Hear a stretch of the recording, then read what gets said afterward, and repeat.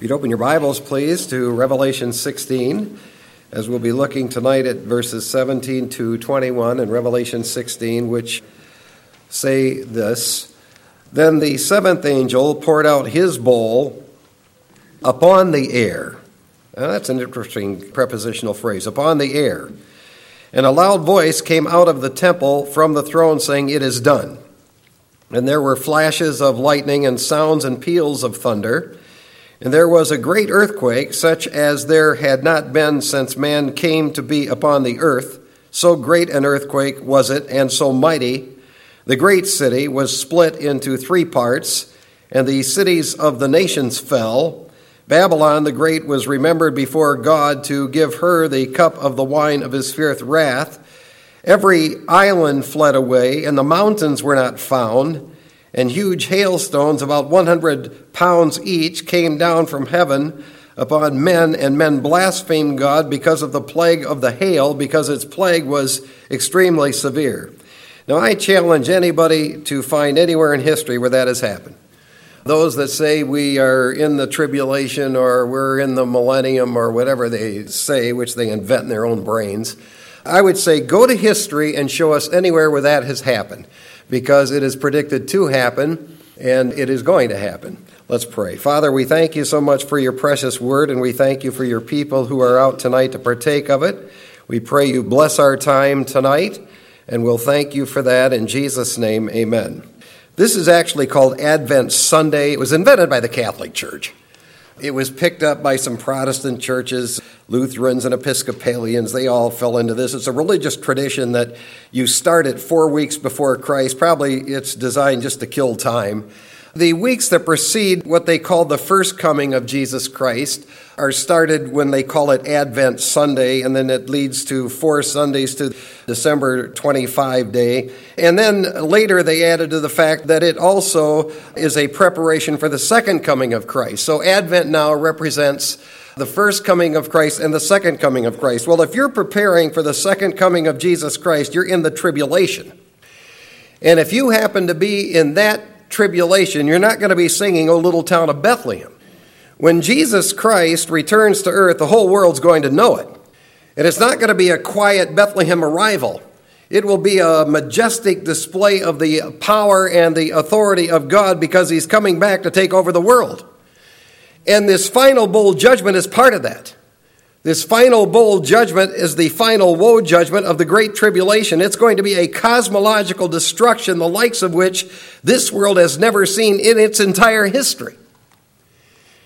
Now, John mentioned this morning that we had bad winter storm last week, and we did, but at least the storm let up. In fact, the snow's gone. Well, this storm of the tribulation is not going to let up. And once it starts, it's going to go from bad to worse to unlivable, and that is what is described in this text. Now, when we go down through this passage tonight, there are 12 observations we want to make. The first one is the seventh angel is going to pour out his wrath bowl upon the air. Verse 7 says, Then the seventh angel poured out his bowl upon the air. I've seen a lot of things as I've gone through Revelation this time, and this is one of them. I want you to envision this now. You have the first bowl in which the angel in verse 2 poured out his wrath on the earth. You have the second bowl judgment in which he poured out his judgment upon the sea. You have the third bowl judgment in which he poured out his judgment upon the fresh water. You have the fourth bowl judgment in which he poured out his judgment on the sun, and he heated up everyone so they're burning here on earth. You have the fifth bowl judgment pronounced on the beast and all those connected to him and his kingdom. Then you had the sixth bowl judgment where he dries up the Euphrates. And now you come to this particular bowl judgment in which he uses an angel in a different way that he's used in the other angels, and he pours out some wrath bowl judgment upon the air. Now, the fact that he pours out this judgment upon the air is an indication this judgment's going to be hitting every place on the earth that has air. I would understand the language here, epiton era. That's how you read it in Greek. I would understand that to mean it'll be a major atmospheric plague that is going to hit the air, everyone in the world. I mean, just envision this at this point. Men are sitting in darkness, they're burning up, they're gnawing their tongues, and now God begins to shut down their air supply. During the Great Tribulation, God's going to target different areas for judgment. We know, for example, in chapter 6 and verse 8, 1/4 of the world was targeted, but by virtue of the fact that this goes into the air, this is going to go everywhere else in the world. Now, a judgment on the air is going to cause some difficulty for breathing for everybody in the world. And I don't think most people are even aware of the fact of how dependent we are upon the Lord for the air that we breathe. And what God is going to do here is he's going to cause some type of air toxicity. And what he's going to do here is he's going to allow the air quality and health to deteriorate. And when you have air issues, you have a lot of issues. I mean, when you start polluting air or you start judging air, I mean, you cause asthma attacks, COPD, flare-ups, you have shortness of breath, people begin to wheeze, they cough, they have chest pains, they get fatigued, they get bronchitis. People are going to just be trying to breathe. And God says, that's the first part of this judgment on the air. The second observation we make is there's a loud voice coming from the temple that will announce it's done. Verse 17 says, and a loud voice came out of the temple from the throne saying, it's done. Now, as we've pointed out, all of these judgments are coming from the throne of God. All of these judgments are coming from an angry God. And this is the voice of God that's announcing it is done. Only God knows when wrath has reached the filled up level when he can actually make this announcement. But I would assume, based on the fact that he makes this announcement with a loud voice, it's a voice that will be heard on the earth. It'll be a mega voice. Now, there have been a couple of times in history where God has made mention of the fact that something's done. He did it when Jesus was on the cross. He said, it's finished. It's done.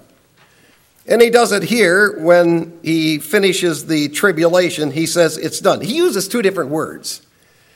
The word that is used here means it's all happened. It's all enacted. Everything that needs to be done is done. It will be a great cry coming out of the throne of God.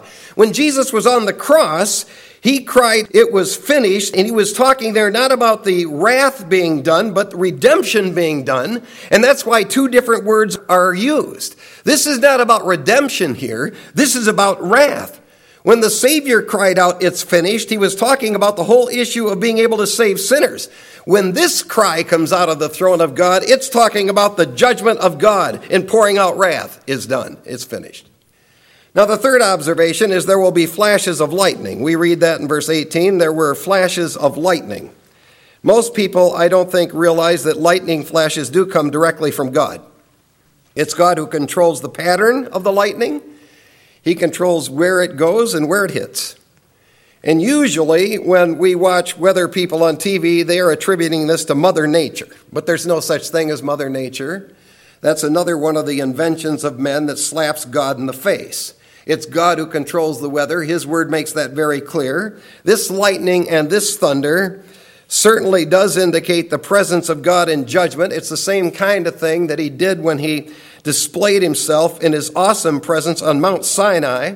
We read in Job, behold, he spreads his lightning about him. We read in Job, he covers his hands with lightning and commands it to strike its mark.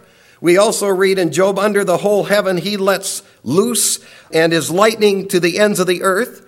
In Psalm we read, he sent out his arrows and scattered them, and lightning flashes in abundance.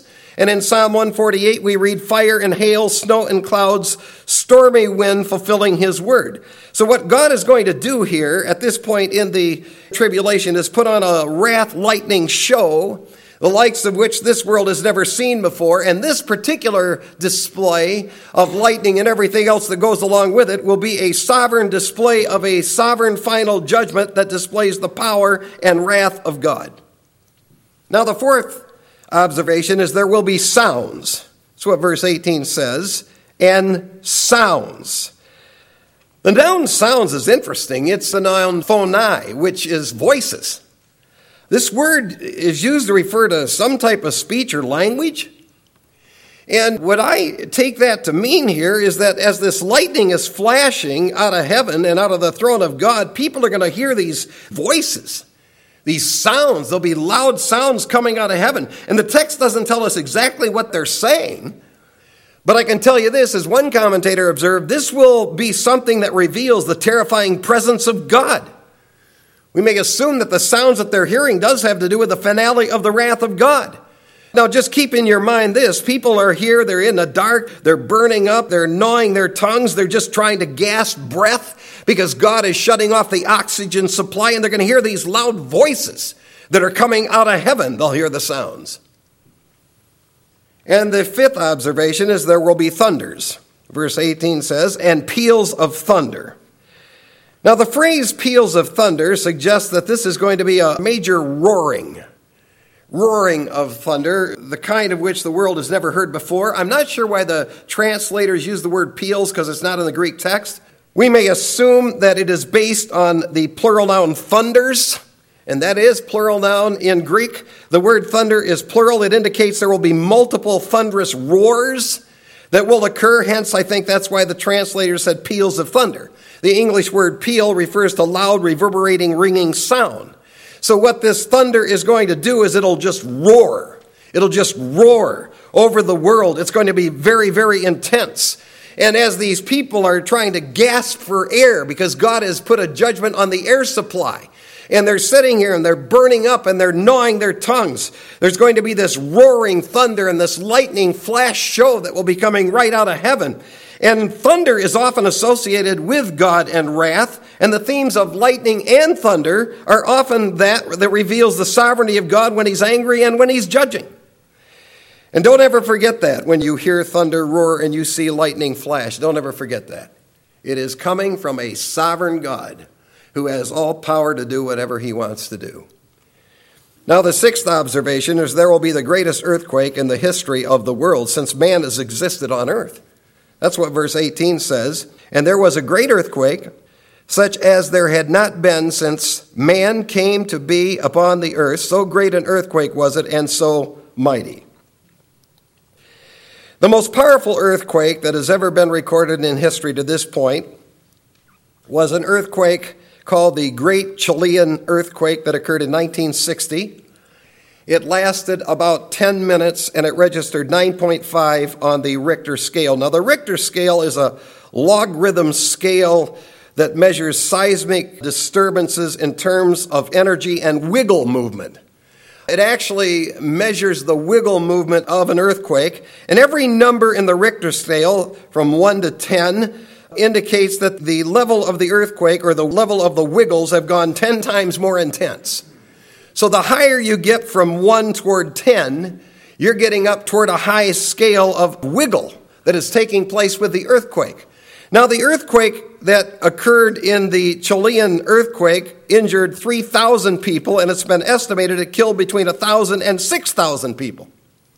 And the top 10 registered earthquakes in the world to hit thus far are that one in Chile at 9.5, the Great Alaska Earthquake in 1964, 9.2, the Sumatra Earthquake in 2004, 9.1, the Tohoku Earthquake in 2001, 9.1, the Kamchatka Russian Earthquake in 1952, 9.0, another one in Chile in 2010, 8.8, the Ecuador-Colombia Earthquake, which occurred in 1906, 8.8, Rat Island Earthquake in 1965, 8.7, the Asman Tibet Earthquake in 1950, 8.6, and the Sumatra Earthquake in 2012, 8.6.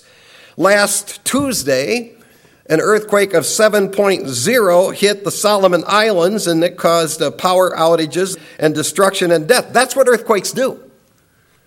Typically, earthquakes do four things. They destroy property, they terrify people, make people scared, they injure people, and they kill people. The earthquake that's here in Revelation is going to make all those other earthquakes we just went over look like nothing. It will be the most devastating earthquake in the history of the world.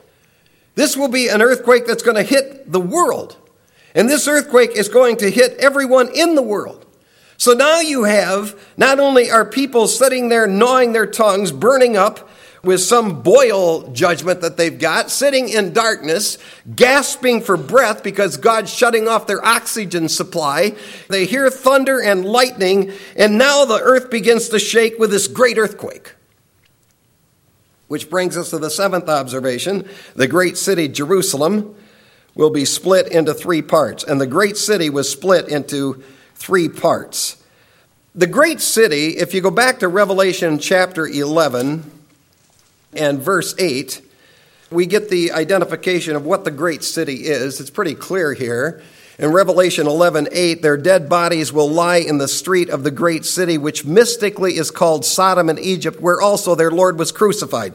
So the great city is the city where the Lord was crucified. It's none other than Jerusalem. And we learn from different Old Testament passages of Scripture that there are going to be things happening in Jerusalem.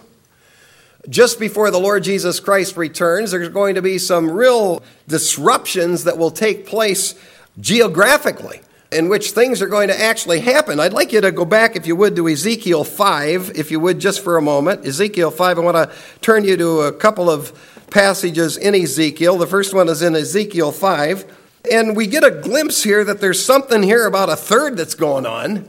In Ezekiel chapter 5, there's a prediction made here as to what would ultimately happen. In verse 1 of Ezekiel 5, we read, "As for you, son of man, take a sharp sword, take and use it as a barber's razor on your head and beard, and take scales for weighing and divide the hair 1/3.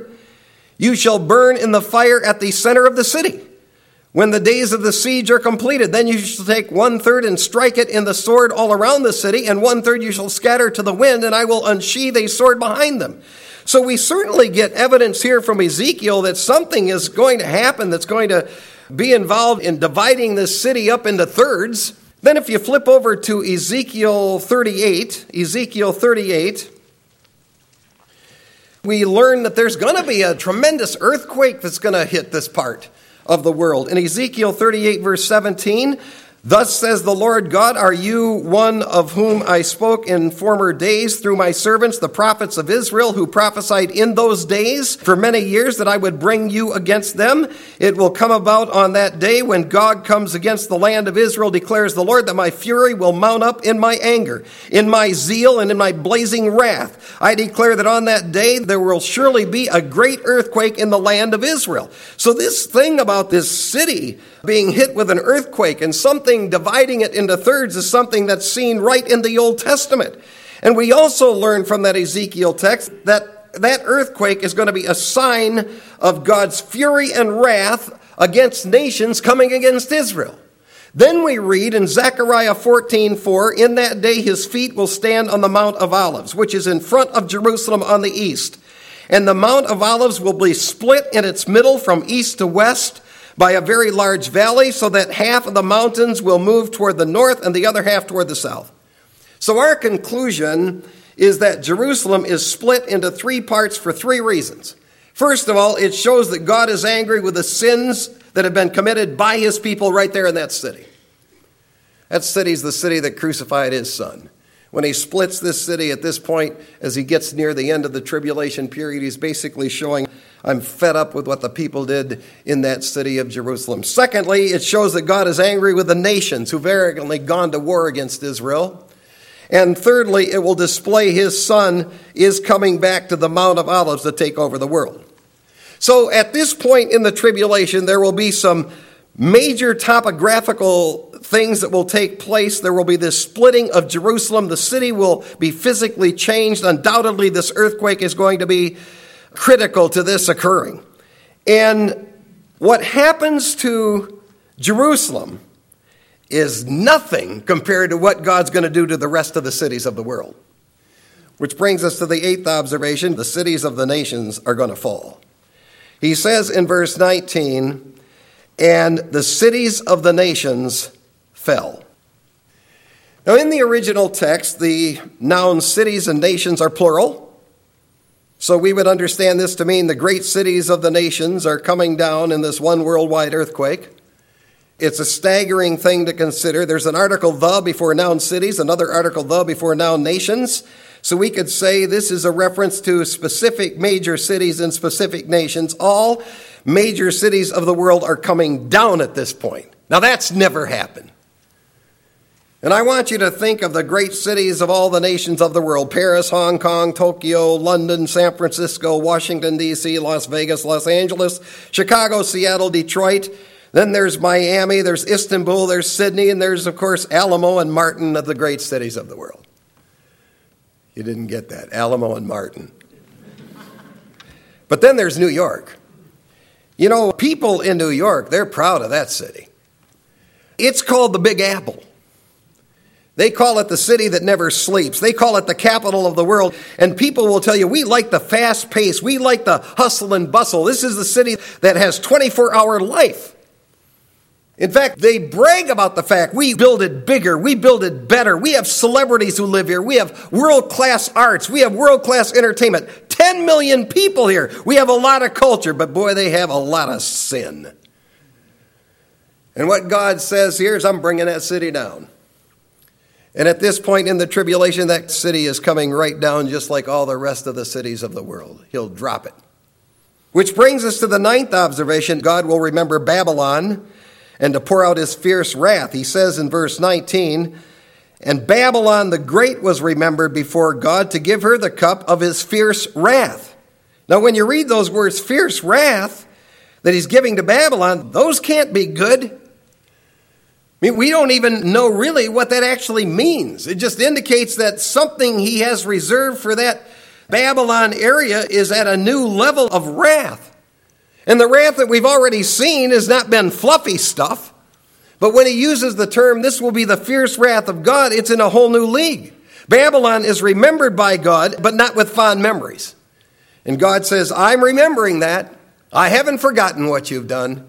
I've kept the records of what you've done. And the specific details of this wrath against Babylon are going to be given in the next 2 chapters in the book of Revelation. But what is stated here is that God remembers this city, he's targeting this city, and they will receive the full brunt of the fierce wrath of God. And when you take into consideration the fact that God has kept the record against Babylon for centuries, what we learn here is he doesn't forget stuff, and he doesn't overlook stuff.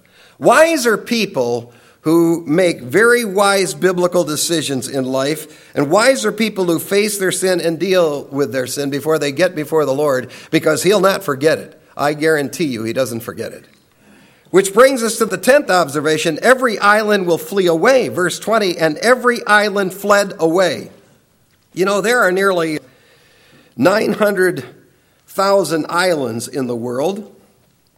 In the USA, there are over 18,000 islands. In the state of Michigan, there are 503 islands that have official names. Some of the names I'm sure you're familiar with in islands. You have Beaver Island and Manitou Island and Belle Isle and Mackinac and Drummond Island. I mean, those are some of the big names. The difference between what happens here in this judgment and what happened in seal judgment number 6 in Revelation 6 is that in that judgment, the islands and mountains were relocated. It appears here that in this judgment they're annihilated. The image of all islands fleeing is intriguing because the Greek verb flee usually means they take flight, they just take off. And the point of the language is that these islands are kind of, God's using them like a motorboat. I mean, people are going to, in the tribulation, say, if we can just make it to that island, if we can just get there, we can escape all of this. But those islands, people won't be able to catch them. They won't be able to get on them. They won't be able to catch up with them. And not only that, but every mountain will be gone. In verse 20, the text says, and the mountains were not found. What is going to happen here is the landscape, as one commentator said, is going to be totally ravaged. Think about this. The mountain range is gone. The Himalayas, the Andes, the Rockies, the Alps, the Appalachians.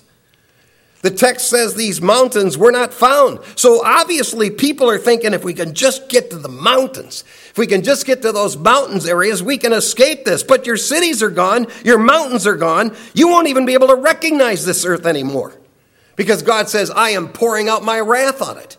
And there's never been a time when he's done this. And then if that's not enough, the 11th observation is huge hailstones, each weighing 100 pounds, will fall on men.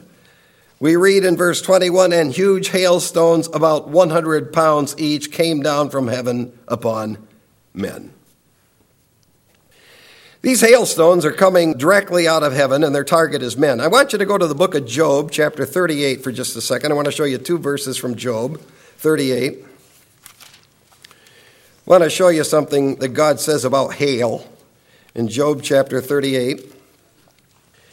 And verse 22, this is the text in Job 38 where God is questioning Job, just basically saying, you don't know what I'm even doing. You don't even have the knowledge of what I'm doing. He says to Job in Job 38:22, have you entered the storehouses of the snow, or have you seen the storehouses of the hail, which I've reserved for the time of distress, for the day of war and battle? God says, I have hail in storage. I have hail in storage. And what is described here is hail that weighs 100 pounds coming out of heaven and hitting humans and everything else that gets in its way. I mean, I don't care what it's going to hit. It's going to splatter it. If it's animals, if it's a human, if it's a house, if it's any type of transportation, vehicle, any type of structure, it's going to splatter it.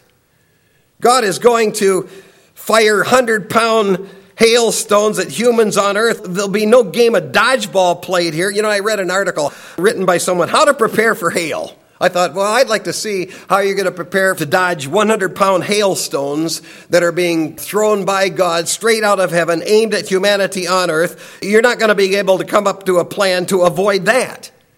The largest hailstorm in history occurred in Bangladesh in 1986, and there a hailstone weighed 2.25 pounds, and 92 people were killed by that. That's just a 2-pound hailstone. We're talking here about a 100-pound hailstone. Now, when a man free falls as a skydiver, he can reach speeds of 200 miles an hour, and that is in an atmosphere that has wind and air resistance. What God's going to do is sling these 100-pound hailstones out of heaven, and whatever it hits, it's going to hit with such velocity that it'll crush and completely destroy everything. Which brings us to the final observation. Men will blaspheme God because of this. Notice verse 21 says, men blaspheme God because of the plague of hail, because its plague was extremely severe. Dr. S. Lewis Johnson many years ago made a real interesting observation about this point. You can only blaspheme things when you know truth. You can only blaspheme God when you know truth about God. You can't blaspheme God when you don't know truth about God. So what you actually have here is you actually have people in the world, they know specifically by this point this is coming directly from God. And what you have here, as one writer said, is unrepentant depravity. And rather than these men saying, we were wrong, rather than them turning to the Lord and crying out for his mercy, they blaspheme God. They know it's coming from God. It's his weather. That lightning show, that thunder show, those hailstones that are flying through the air, the oxygen supply that's being cut off, the boils that have hit them, the sun that's baking them, the darkness that they're under, they know it's coming from God. But stupid man has been trying to get people to believe they control stuff like this. They don't control any of it. They don't control the air. They don't control the weather. They don't control thunder and lightning. They don't control earthquakes. They don't control hurricanes or tornadoes. They don't control hail. God does. And at this point in the tribulation period, they're going to admit this has all come from God, and they'll blaspheme him. See, man has fallen in love with this world. And man has fallen in love with those cities. And God says, I'm just bringing it all down. It's not yours, it's mine. And I'm bringing it all down. We have a prayer list that we pray for every Wednesday. We get some people together and we pray here. And we have a section in that prayer list that is a prayer list for family and friends. And many of the family and friends that get into that list, we are asked to pray for, have cancer. Now, sometimes in that family and friends list, we have people that have cancer, and some of it is very serious, and they'll say, please pray for the cancer and please pray for salvation. You would think if anything would prompt somebody to want to come to faith in Jesus Christ, if anything would prompt someone to want to be saved from their sin, it would be a cancer they have that could kill them. You would think that it wouldn't even be a question. A person who has cancer that can kill him, they'd be saying, I need to get right with God. I need to have Jesus Christ in my life. But as Spurgeon said, sickness and sorrow themselves are no help to salvation. Pain and poverty are not evangelists. Disease and despair are not apostles. Look at the lost in hell. A passage like this screams to people and says, don't go there. We don't need 100-pound hailstones flinging out of the sky to show us we're sinners. And we don't need all of this destruction of an earthquake to show us we need a Savior. So don't go there. Believe in the Lord and be saved. Let's pray. Father, we pray you take your word and use it for your glory. In Jesus' name, amen.